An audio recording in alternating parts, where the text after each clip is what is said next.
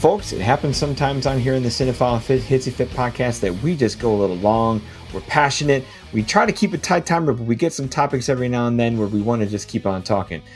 This week, while talking about the Mortal Kombat from 1995, we wanted to kind of throw in some bonus content on the Oscars that are happening this weekend. And as we got talking, as we got discussing the nature of the Oscars and the nominees and some of our favorite films of this past year, we kind of went a little long, didn't we, Will? Oh, yeah. Not to mention the fact that we've had so many recording problems that we've been sitting here for roughly 19 hours recording this. So very true. So, folks, dedicated Cinephile Hissy Fit podcast listeners, here is a bonus hour conversation from, I bet it's longer than an hour, bonus hour-long conversation of Will and I talking about this weekend's Oscars. Hopefully that's dropping to you first. And if you hear us mentioning Mortal Kombat, it's because it's our next episode coming up. Thanks for listening to this podcast, and here comes a little bit of the Oscars.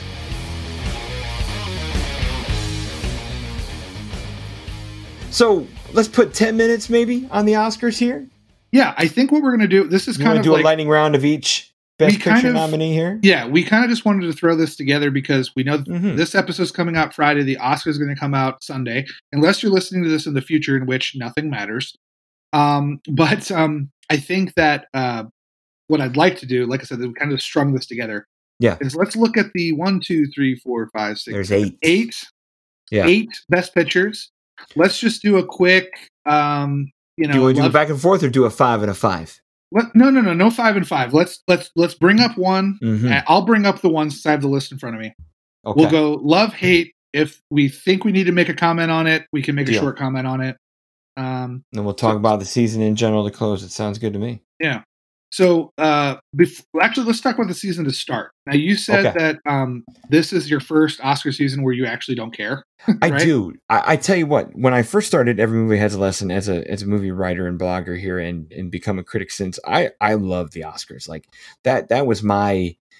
I loved all the prognostication. I loved all the mock nominees. I love the work of Matt Neglia and Next Best Picture Show. All the awards watching and prognostication. I even incorporated it into my site.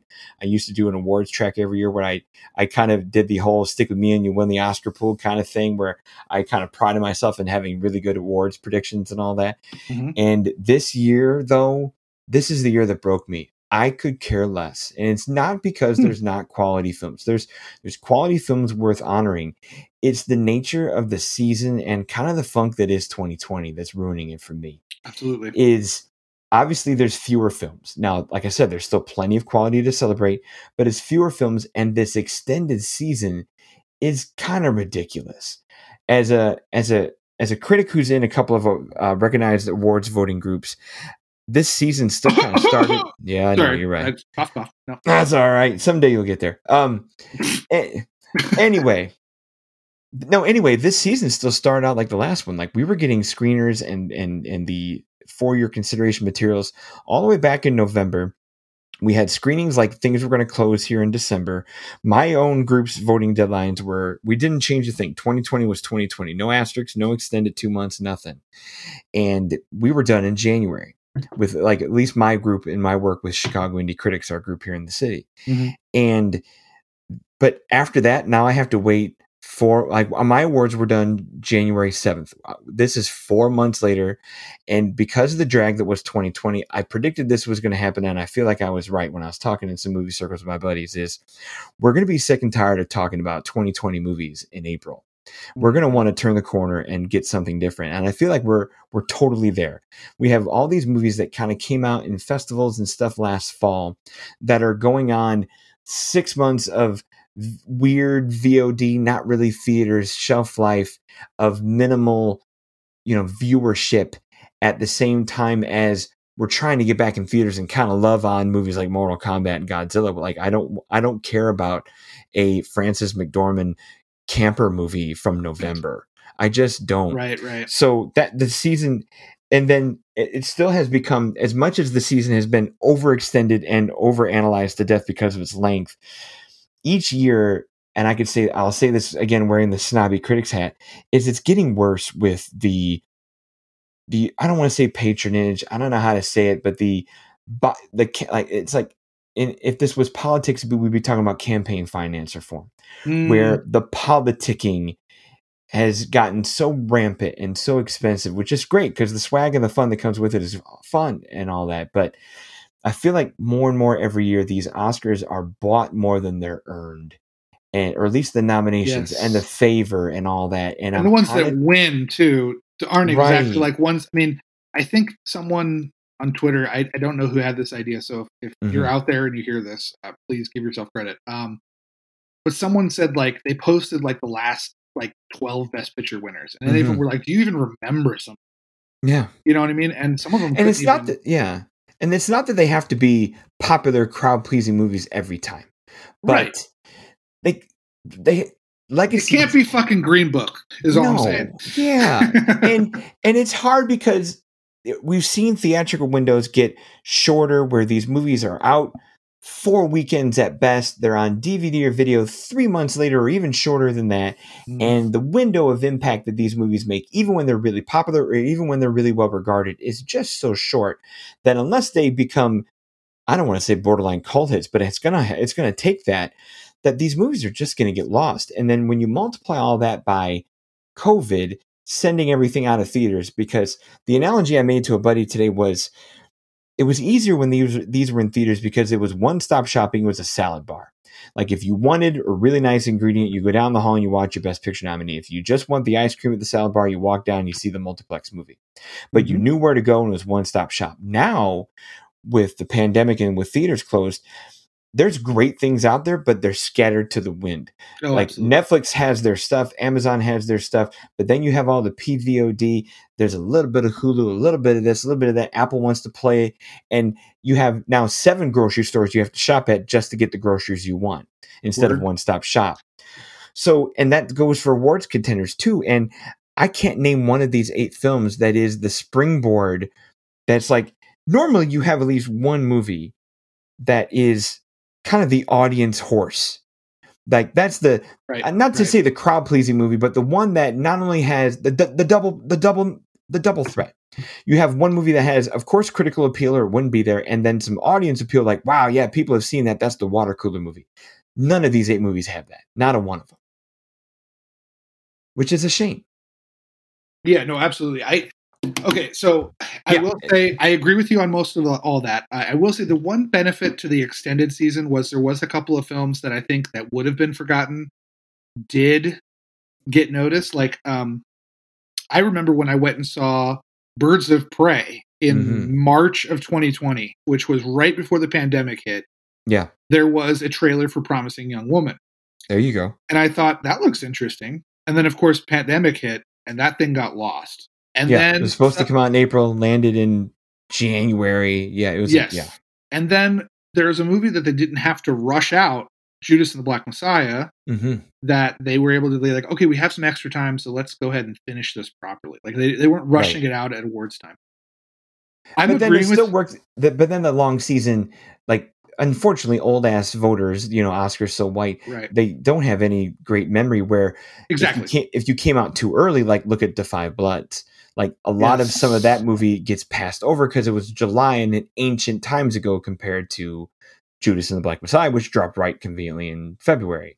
Yeah, and we'll see this when we do our little lightning round. But yeah, I mean, not to be on the Marvel train, but I miss when you would have these epic films that were also worthy of Best Picture. Like I'm thinking of Black Panther, for example. Like I'm thinking of Titanic. Well, Titanic is a big one because Titanic, like for instance, I think this is an interesting stat.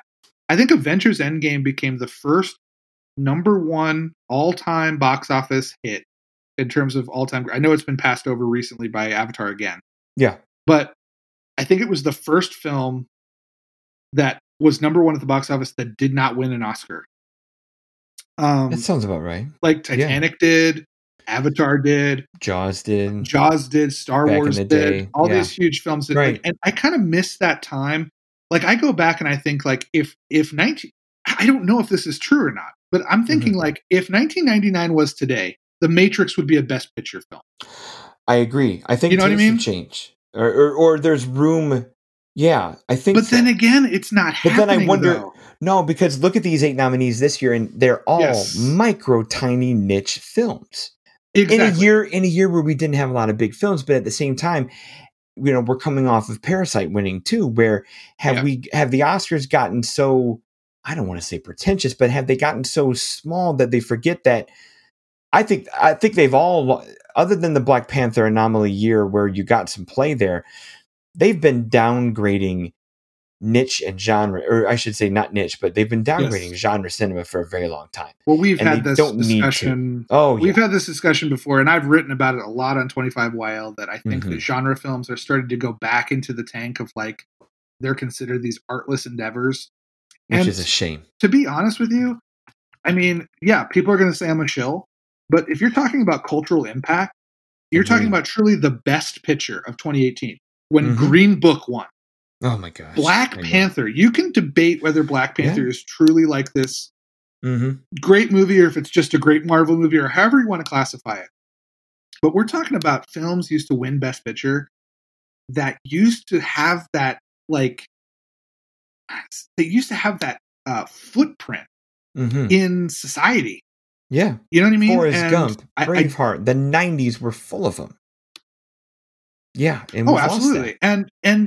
And we're actually going to have a future episode, love-hate episode on La La Land, which we won't go into much here. But what I will say with La La Land is that was kind of the heavy favorite to win, and then a very small independent film. La La Land was kind of a big, successful. It has a footprint, but it also was successful. It was a box office success, critical success.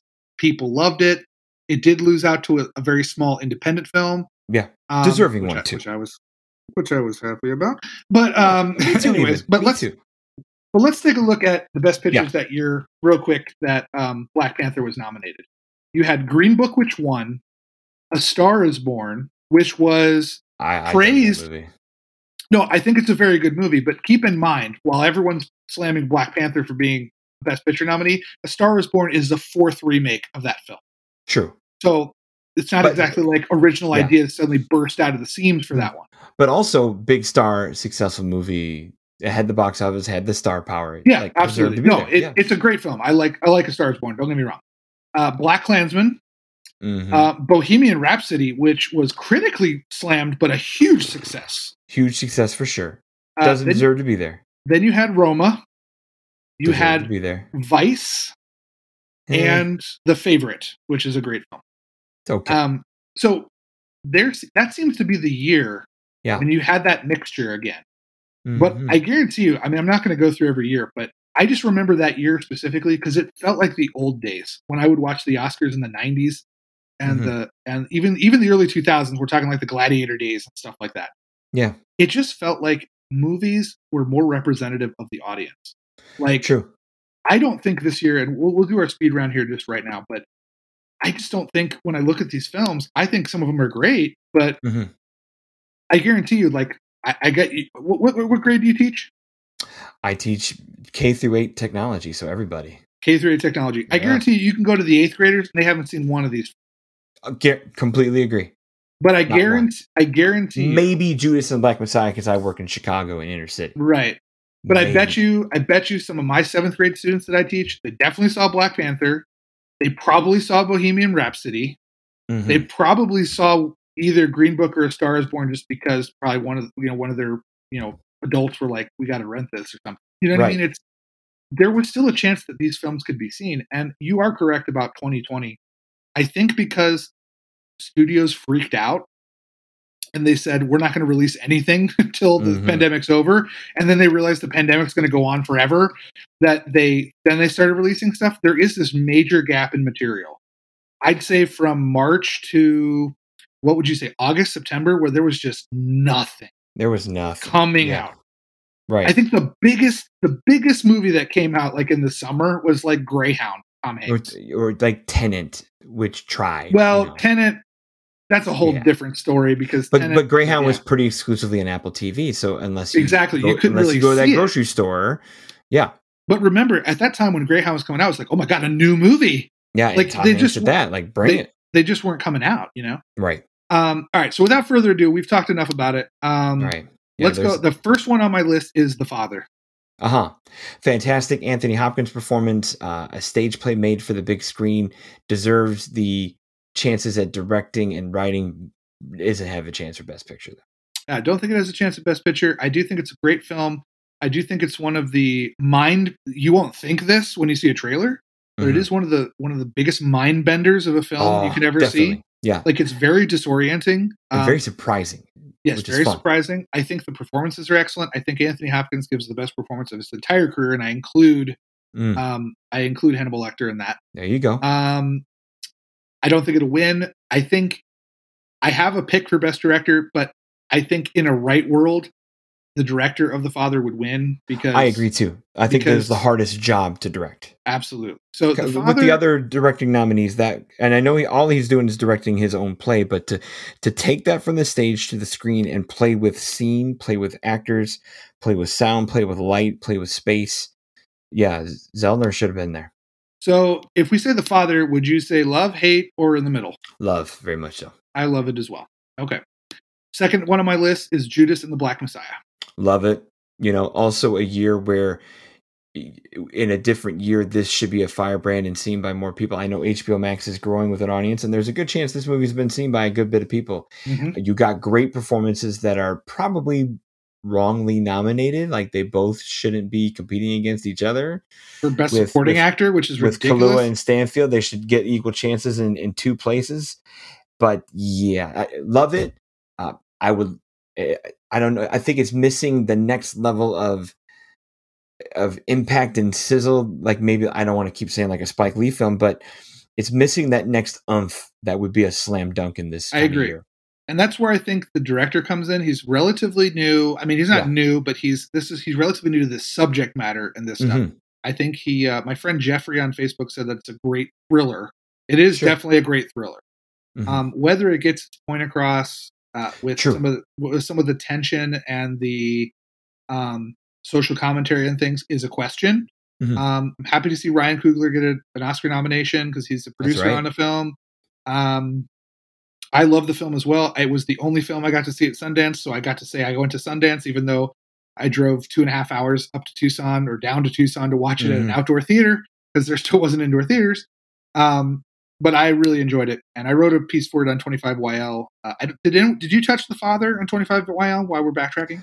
I did not make it to a review on The Father. No. I don't think anyone did on 25YL. No, I was able to do. Came and went, yeah. Because I was able to see Judas and the Black Messiah at Sundance, I was able to get that one early.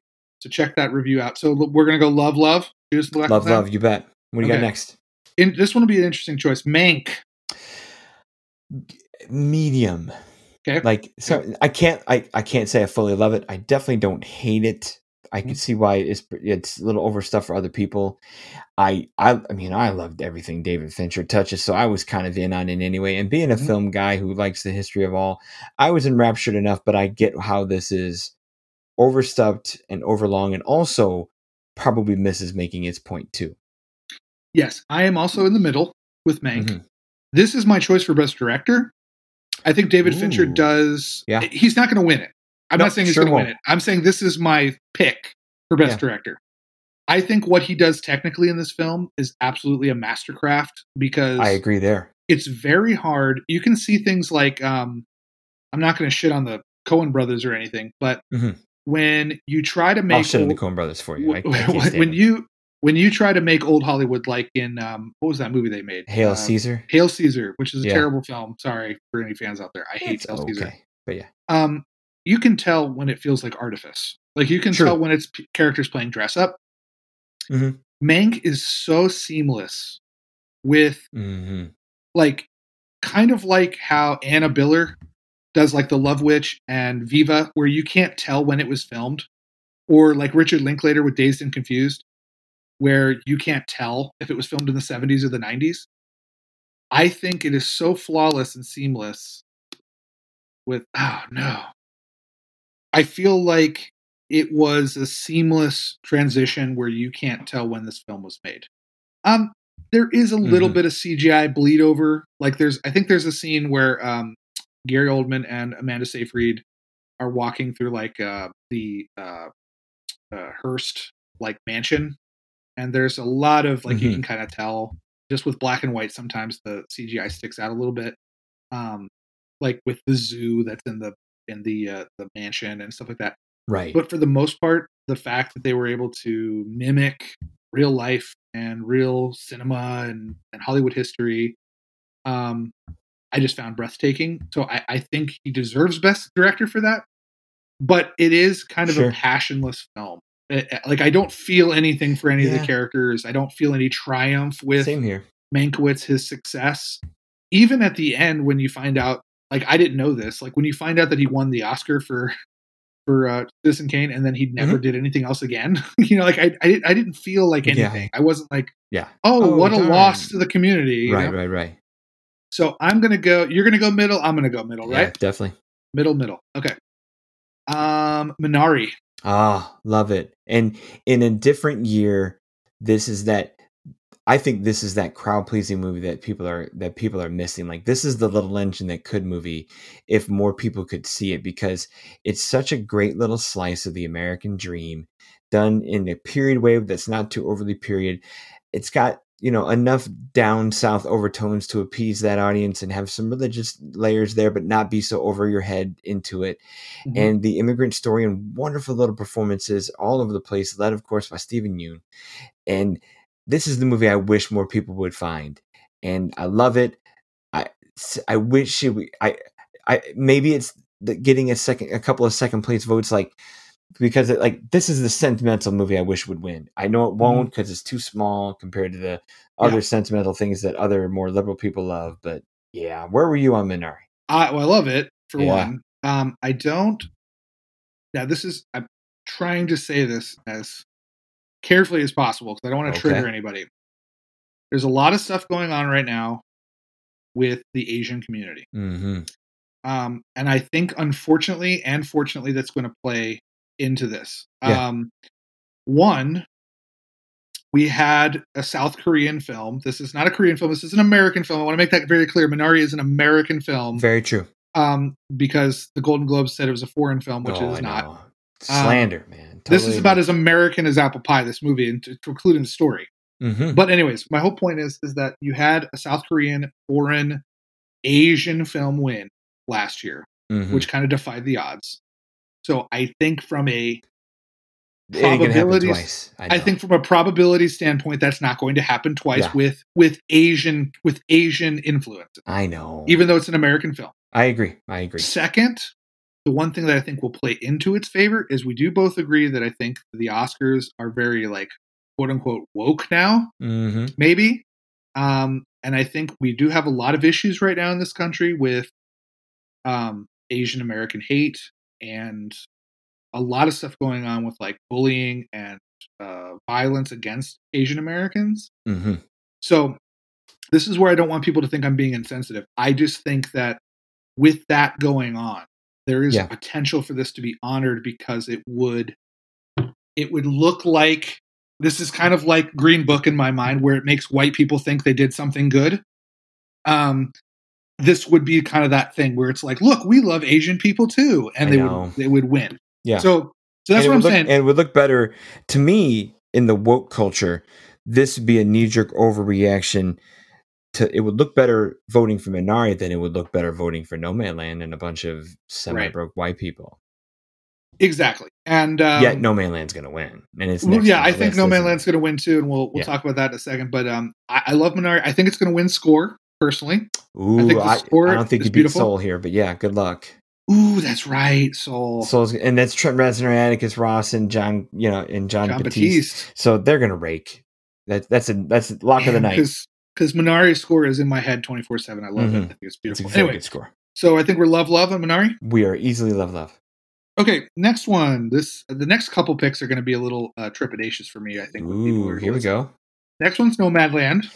Yeah, see, now I gave it a positive review at 3 stars, but it's just distant to me where it's like Mank. This is a medium for me. A lot of people say, a lot of people give me shit for this because I'm not giving it overwhelming praise and a 5. Like, how could you? Where people shit on me all the time. Like, how could you give that movie a bad review? I'm like, guys, I gave it a 3 out of 5.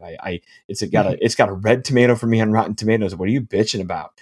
It's the same people who love Dunkirk, who so much that it's a masterpiece. And how could you give it anything less than Nolan? How could you give it anything less than a 5? And I'm getting that crap with Nomadland. Like, guys, it's just very good.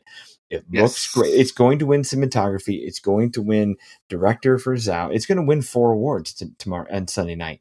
And there are 4 awards that in a year like this, maybe it can and should win. I mean, coming from the creative talent that it is with Chloe Zhao, it's her time.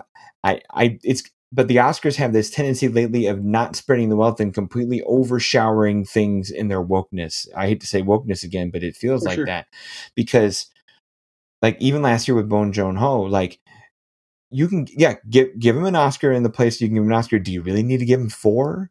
Do you really need to give Chloe Zhao 3? Like, I think there's a better screenplay than this one. Well, she's nominated for 4 this year. I know. She's an editor as well. Oh, right. But I think there are better editing jobs than hers. I think there are better writing jobs than hers. I think there are better directing jobs than hers. But go ahead. But if you need to give her Best Picture, be my guest. And same thing with Frances McDormand being on here as a producer. She's had her Oscars. I don't think this is anywhere near one of her best performances over in the acting category. She's a force, and it's so cool to see her, who's normally a very outspoken firebrand of a person, simmer it down to play this very smaller woman character who still has strength. Like, I admire the tone switch for her, but I still, every time I watch that movie, I still see a movie star pretending to dirty it up and not be a movie star. It's still Frances McDormand. It's still 3-time Oscar winner Frances McDormand, or soon to be 3-time Oscar winner. Right. So yeah, it's just medium for me. I've seen, and it's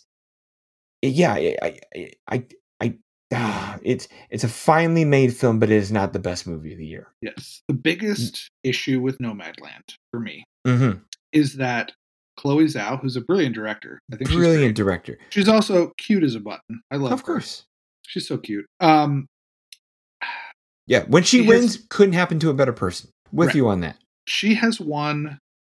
I'm sorry. She has made virtually the same picture already and did it better before. With the writer? That's the problem. The writer. Right there with you. And they used all untrained people and not a couple of movie stars with with David Strathairn and Frances McDormand. Yeah. And I think people are reading into Nomadland a lot deeper than it actually is. I'm not saying this is a negative. Yes. I'm not saying, because there's 2 scenes that come out to me. There's the bookend scenes with Amazon. And then there's also a scene, which I find kind of ironic as well, where Frances McDormand's trying to find a movie to watch downtown.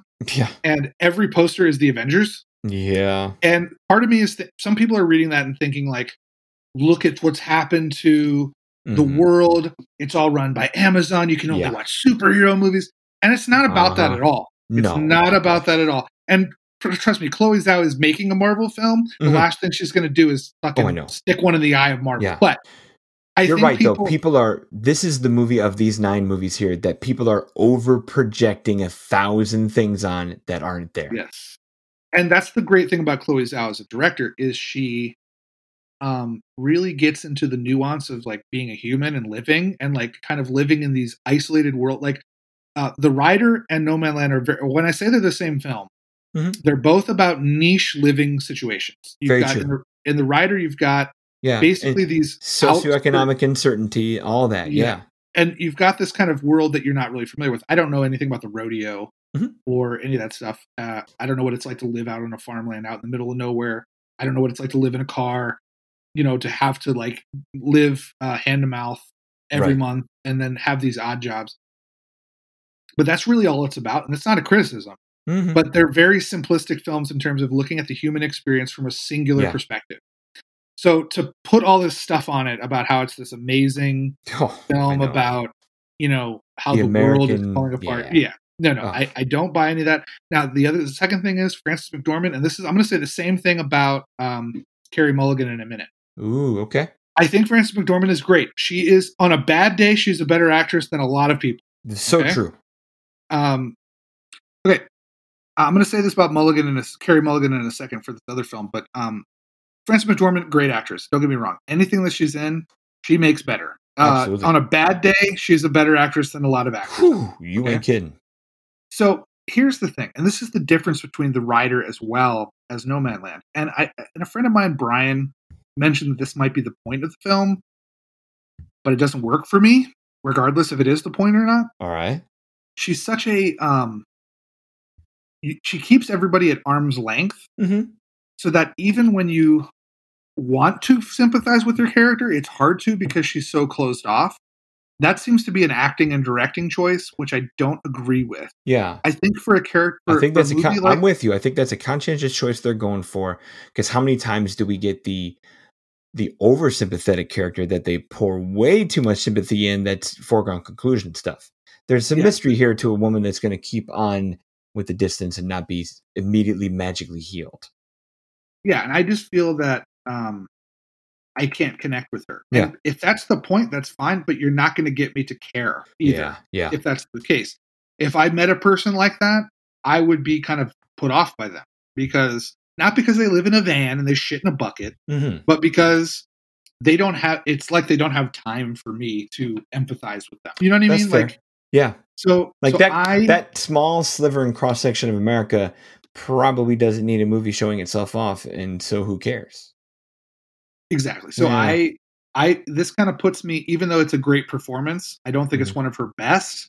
I agree. I also don't think that it's really, I also think, and I'll talk about this with Mulligan, a little one note.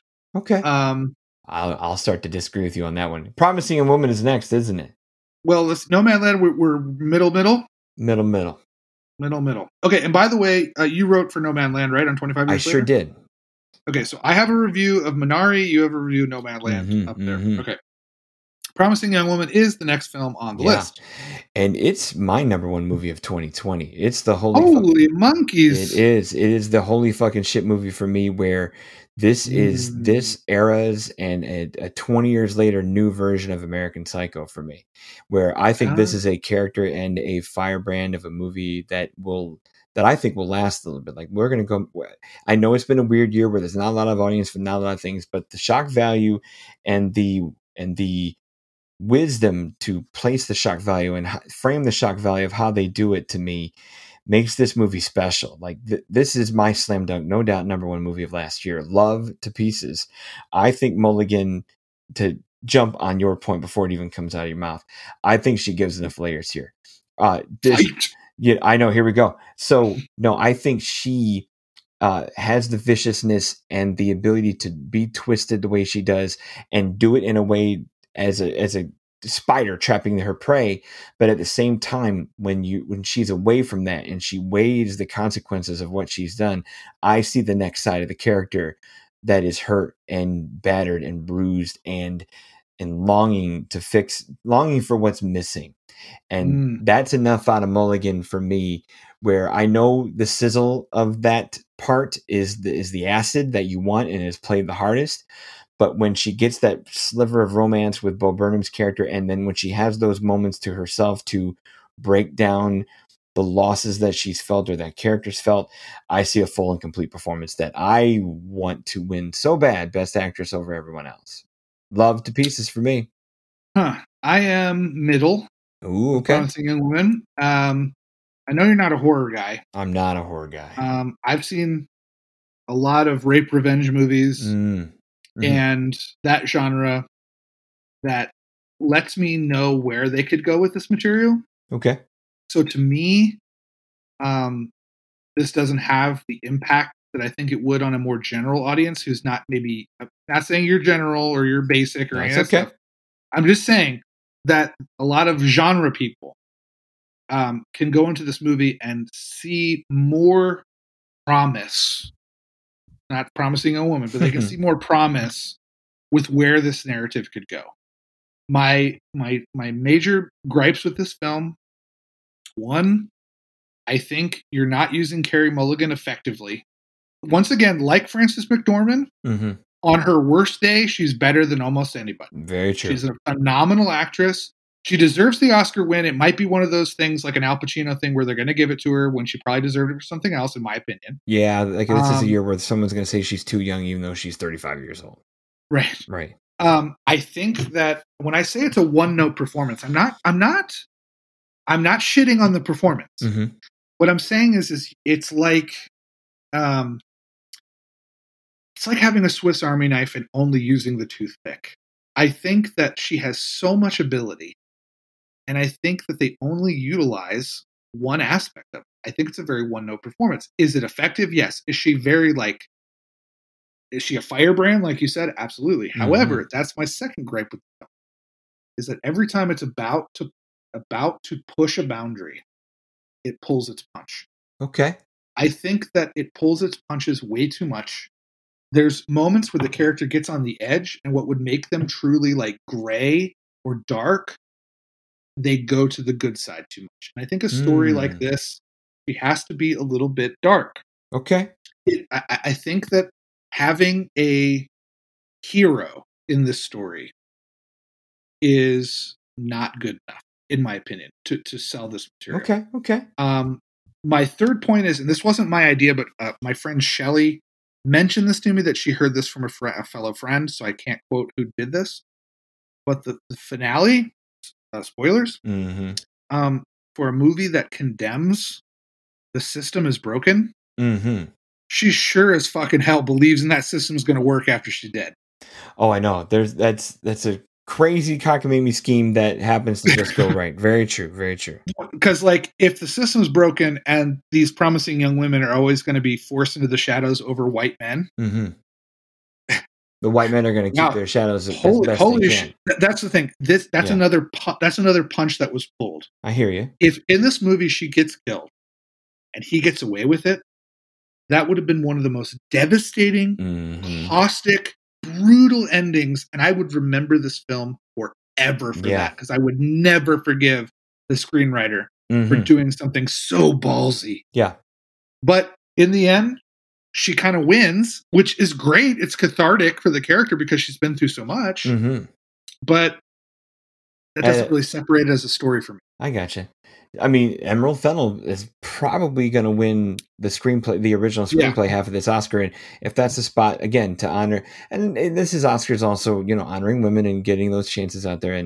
And for a woman to direct this movie, even with pull punches that you want to say is there, I think there's the right touch and right balance where it worked for me. But I get you. Well, this is what really hurts me, is anyone who knows me knows I'm a champion of female filmmakers. And I hate right now that I'm in the middle on two films directed by great directors. Right. It really frustrates me because I really want, it sucks because it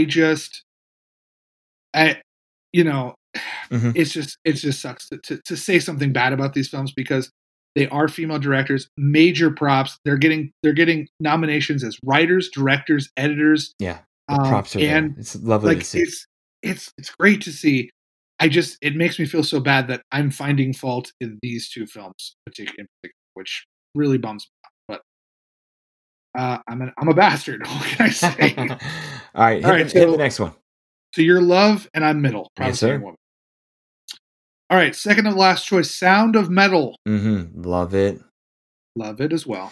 Hard part here is, like Minari, I think there's enough themes and issues and topics and connection possible in this movie. I just wish more people would see it.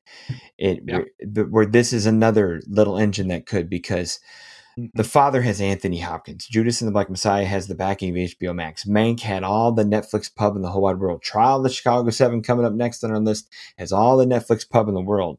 No Man Land has Frances McDormand. Promising Young Woman has, probably is also there with Minari, and Sound of Metal is not having a big name thing, but enough of an edge where you just hope an audience can find it. And I wish, I love that Sound of Metal has made this field. I hate to say the cliche thing that the honor is just being there for a movie like that, because it does not have a chance. But in any other year, this is also a movie that wouldn't get this chance. An example for me in previous years, like this feels like Room, where it's a little movie that isn't a, monster Oscar look at me thing. I know Brie Larson won, and I would love Riz Ahmed winning. I know he won't, but that's all right. And I guess it's hard when you're up against a posthumous legend or soon to be legend. And so any other year, Riz Ahmed walks away with this award as a fantastic representation of everything good about little movies, the way Brie Larson won for everything good about little movies with Room.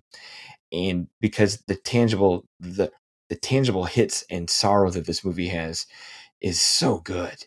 And same thing with Paul Raci. In end of the year, Paul Raci wins, but he's going to lose to, again, a very worthy Daniel Kaluuya in a bigger film, in a bigger place. This is another little engine of Kumu that just, I wish more people would see. I wish the Oscars didn't have 9 nominees and had 5, where this had a better chance. Maybe it wouldn't make a field without having 9, but yeah, I love it. Mm-hmm. I love it as well. I think it's a great film. It's going to win all the sound stuff, so no worries. It's going to come home with something. Yeah, it maybe might even sneak editing. Maybe. Yeah, maybe. I don't know about that, but the performances are great. It reminds me of kind of like those films. I think the film is good. I what I love about it is the performances and the sound design. That's what makes it love for me. I don't think it's like the greatest film. Like no. Like, this probably has no business being in the Best Picture field, but I'm glad it's there.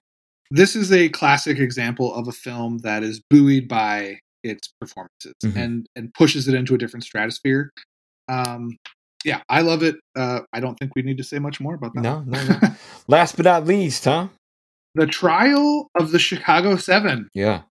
I'm a love on this. I gave a big 5-star review. I think it's that big ensemble Oscar. I don't like the term and I don't want to use it, but I'm going to say it. It is an Oscar bait movie. But there are times when an Oscar bait movie is good because it's just good. And Aaron Sorkin can still write. He's learning to direct. It's not the sharpest thing in the world, where if this was done by Fincher or done by other people he's worked with, where it'd be more solid. But this feels like the kind of movie that earns these kinds of spots, where, same thing. If this was out in theaters, this would be your crowd pleasing, big, everyone would see it movie. Like, of all the 9 movies here, I have to think this is the one most people have seen, because it has enough big names. It has that big Netflix backing. It's been out since October, and it has the callbacks of old history that can come on to today's history, with enough playfulness to where there's seriousness in the movie for sure, but enough lightness to kind of touch all the bases and get all the audiences you want. Like, a casual fan can watch that and be moved. A serious fan can watch it and be entertained, where it's got enough of everything. But we've seen Oscars lately go away from those movies, where I think this nomination here, while to me deserving, feels almost ceremonial, because you have to have the big ensemble piece in here to be, because it is, on just by resume alone and pedigree alone, is one of the best movies of last year. Does The Five Bloods do the same thing with different context and different history and just as good of a big ensemble cast? Yeah, probably. But it was Netflix's big hitter, and it is that exact spot that they've bought to be here. This might be the only hate of the thing. Unlike Once Upon a Time in Hollywood, which we talked about in our first episode, where I said that film gets better to me every time I think about it. Yeah. This movie, Trial of the Chicago 7, gets worse to me the more I think about it. I actually think it is actors playing dress up in way too... it's too clean. It's too antiseptic. The performances are too broad. It feels like pantomime of characters that should be well written. I think it's a script that's obsessed with itself. That's true. I think that, especially when you have Judas and the Black Messiah in the same category, very true, in which you are completely integrated into Judas and the Black Messiah's time period, it feels like it's paying lip service to cliff notes of history. That's true. And as a guy who did my research into the actual court case itself, there's the volume of that case is so enormous, because it went on so long that you were only ever going to get a Cliff Notes version of it to fit in a 2-hour and change movie. And what I can compliment is, if you have to go through Cliff Notes and you have to truncate where you have to truncate, I felt like they truncated with a good cast and a good job. But I can see what you mean, where it is the showiest thing that when you're watching it, you're watching a movie. For sure. And I saw it first, and that's why I said I liked it at first. I liked it at first, but then, because Judas and the Black Messiah is tangentially related. Very much so. You could play one movie before the other and it would fit, Well, yeah, because there's the character, I can't remember, it's not, Fred Hampton. Black Panther. No, Fred Hampton. No, it's not Fred Hampton. Trial of the Chicago 7. Bobby Seale? Bobby Seale. Yeah. They even mention the gagging him in court. They mentioned that in Judas and the Black Messiah. Well, and Fred Hampton is in Charlie Chicago 7, played by Kelvin Harrison Jr. Oh, that's right. Yeah. So there is a little bit of two together. Yeah, you can. And that's the problem is when I put these two together. And oranges. Totally.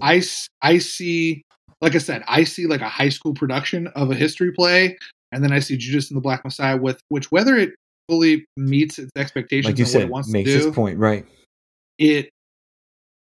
You're just so integrated in that world, like you can't help but feel that you are part of that movement. Like, even if everything's not clear, you know where Fred Hampton stands, you know where the Black Panthers stand, you know where the police stand. There is a tension, a built-in tension. I didn't feel any drama or tension at all with Charlie Chicago. I got you. So those are the nominees. Are there other films that were nominated that stand out or pop for you, like things that maybe weren't nominated for Best Picture, but you kind of want to put a little shine in favor to? I think that One Night in Miami got severely robbed. I agree. I think they nominated the wrong actor for supporting. Leslie Odom's great. Don't get me wrong. Yeah. But to me, he's probably the least compelling of the four major characters. I agree. The gentleman who Kingsley Ben-Adir, who plays Malcolm X, is the actor of that movie to me. He was so good. Yeah.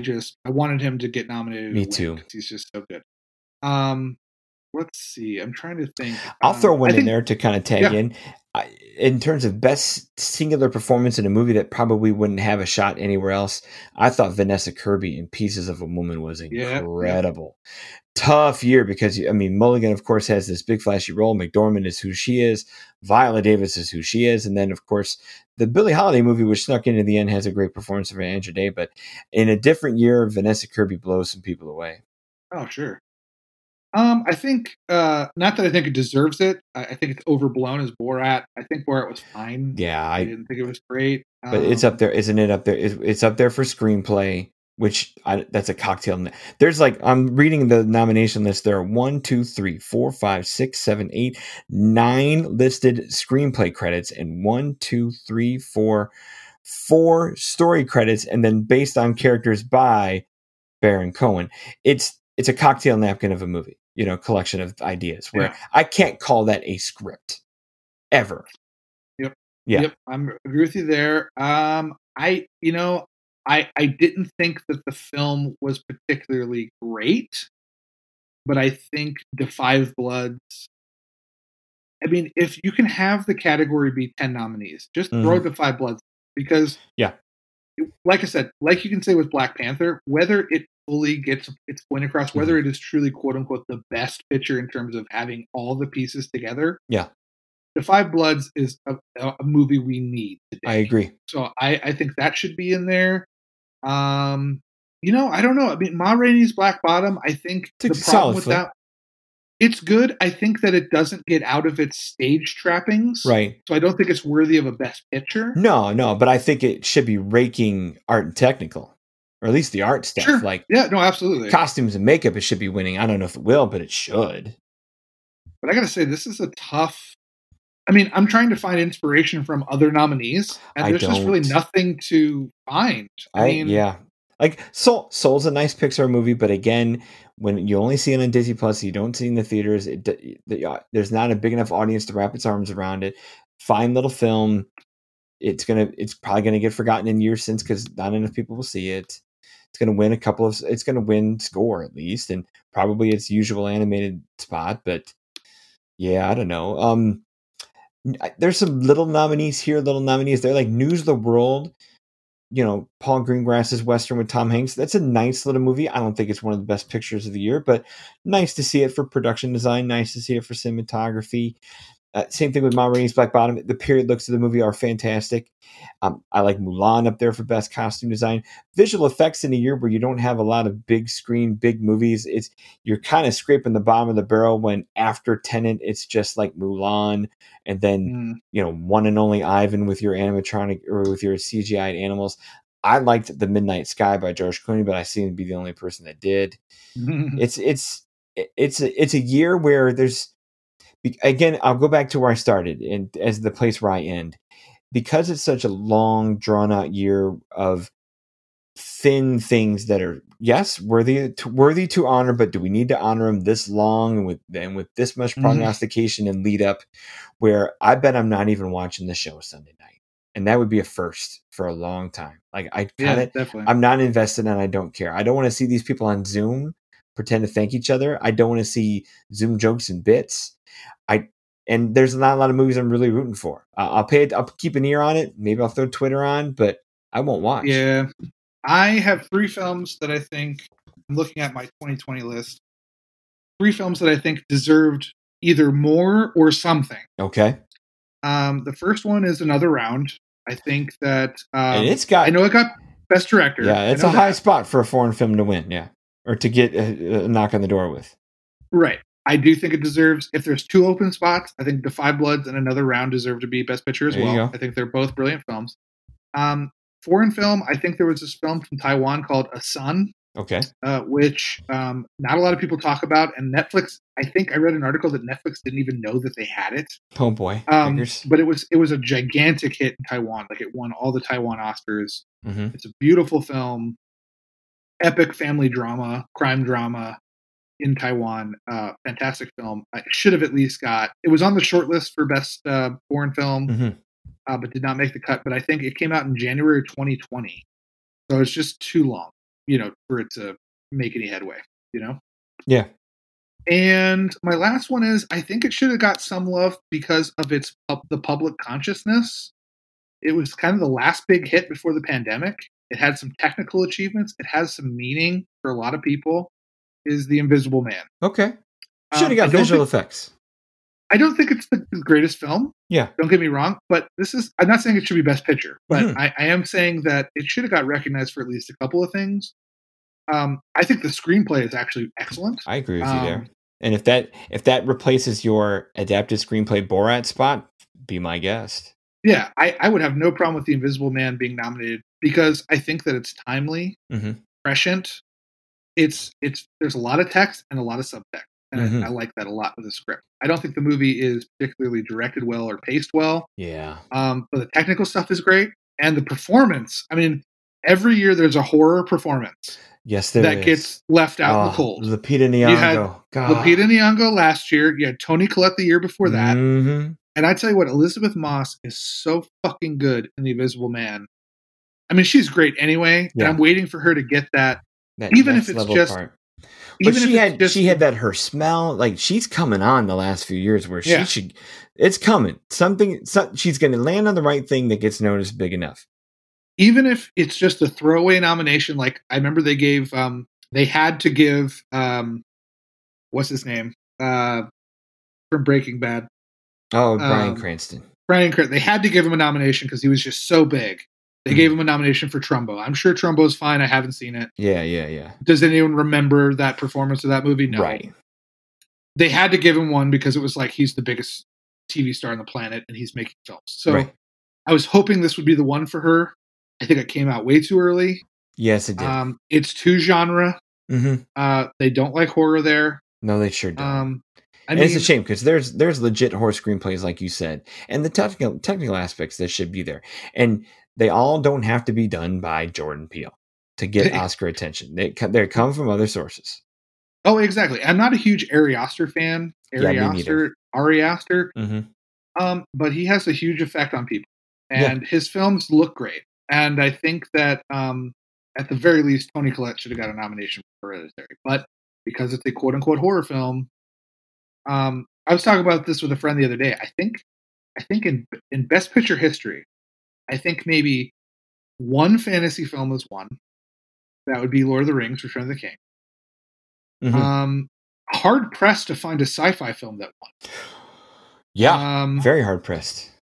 Horror, and people don't even want to call it horror, but I hate to tell you, it's a horror film, is Silence of the Lambs. That's true. That's a horror film. I mean, The Exorcist got close. Sure did. But, I mean, you had Get Out, The Exorcist, Silence of the Lambs. Those are the only ones I can think of off the top of my head that were horror films nominated for Best Picture. How many comedies sometimes? Yeah, again, the right comedy that hits with a big enough, wide enough audience is there sometimes, Like, I could think of but when we talk about comedies, we're talking more like quote unquote higher end, like the Full Monty. Sure. Like as good as it gets, Yes, exactly. Yeah. Like it's you prestige don't find any comedy. Prestige comedies. You don't find any kind of you don't find Palm Springs. Which I haven't seen it, but I've heard it's excellent. You'll love it. Yeah. That should have a screenplay nomination too. That if anything, another film too, it would have no shot in hell to ever get an Oscar nomination ever, but it's just so brilliantly crafted is Possessor. Have you seen Possessor? I have not. Okay. I hear good things. It's Brandon Cronenberg, David Cronenberg's son.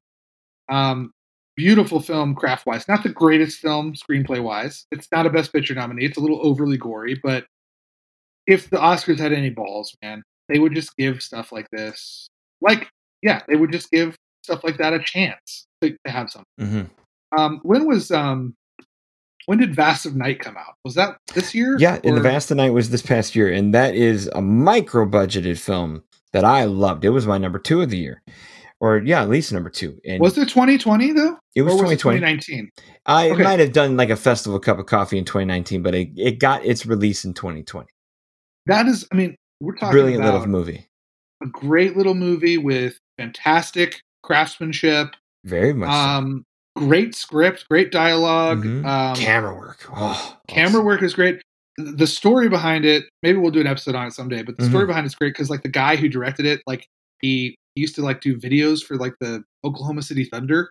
Okay. Like he was just like a video, putting music videos together for arenas.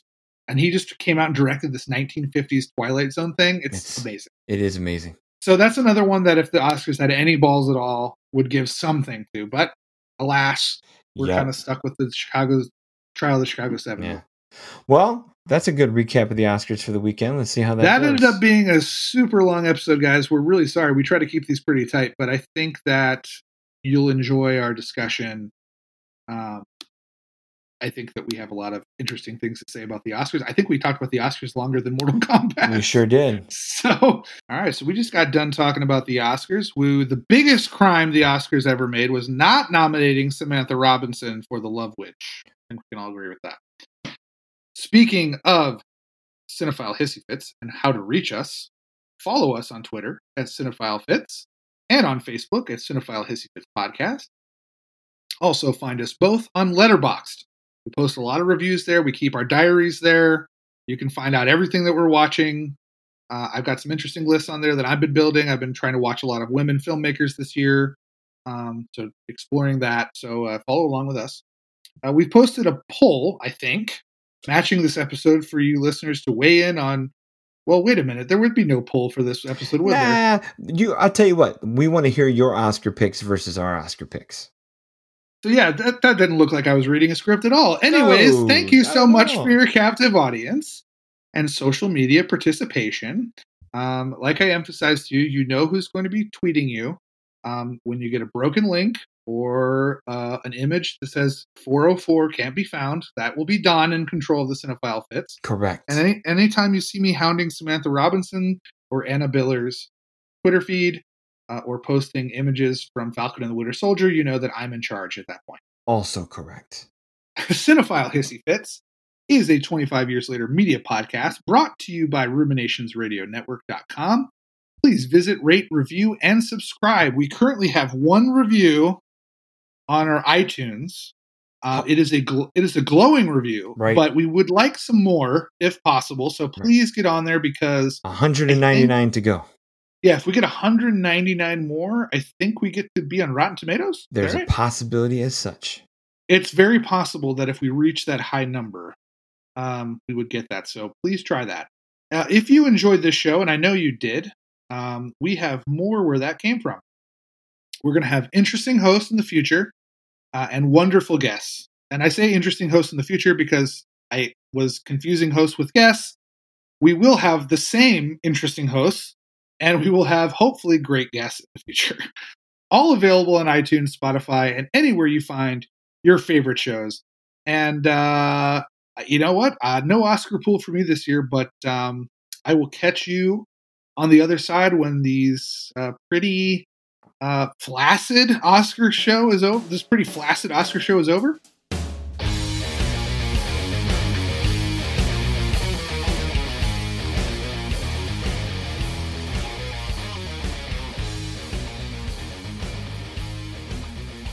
You don't have to tell me. I don't have to say go ahead. You just count to 3. Oh, I can go. I said go on 3. Riggs, Murtaugh. He'll read anything in the teleprompter. Come on, Ron Burgundy. All right. Fuck you, San Diego. All right. What's up, gang? This is Hoptimus. You've been listening to one of the great new podcasts from Ruminations Radio Network. If you want some more tasty sound vibes, come check out my new podcast, The Retro Futurist Culture, where we talk about alternate timelines, cyberpunk, anime, and other crazy worlds. If that does not strike your fancy, we have plenty of other great shows at ruminationsradionetwork.com.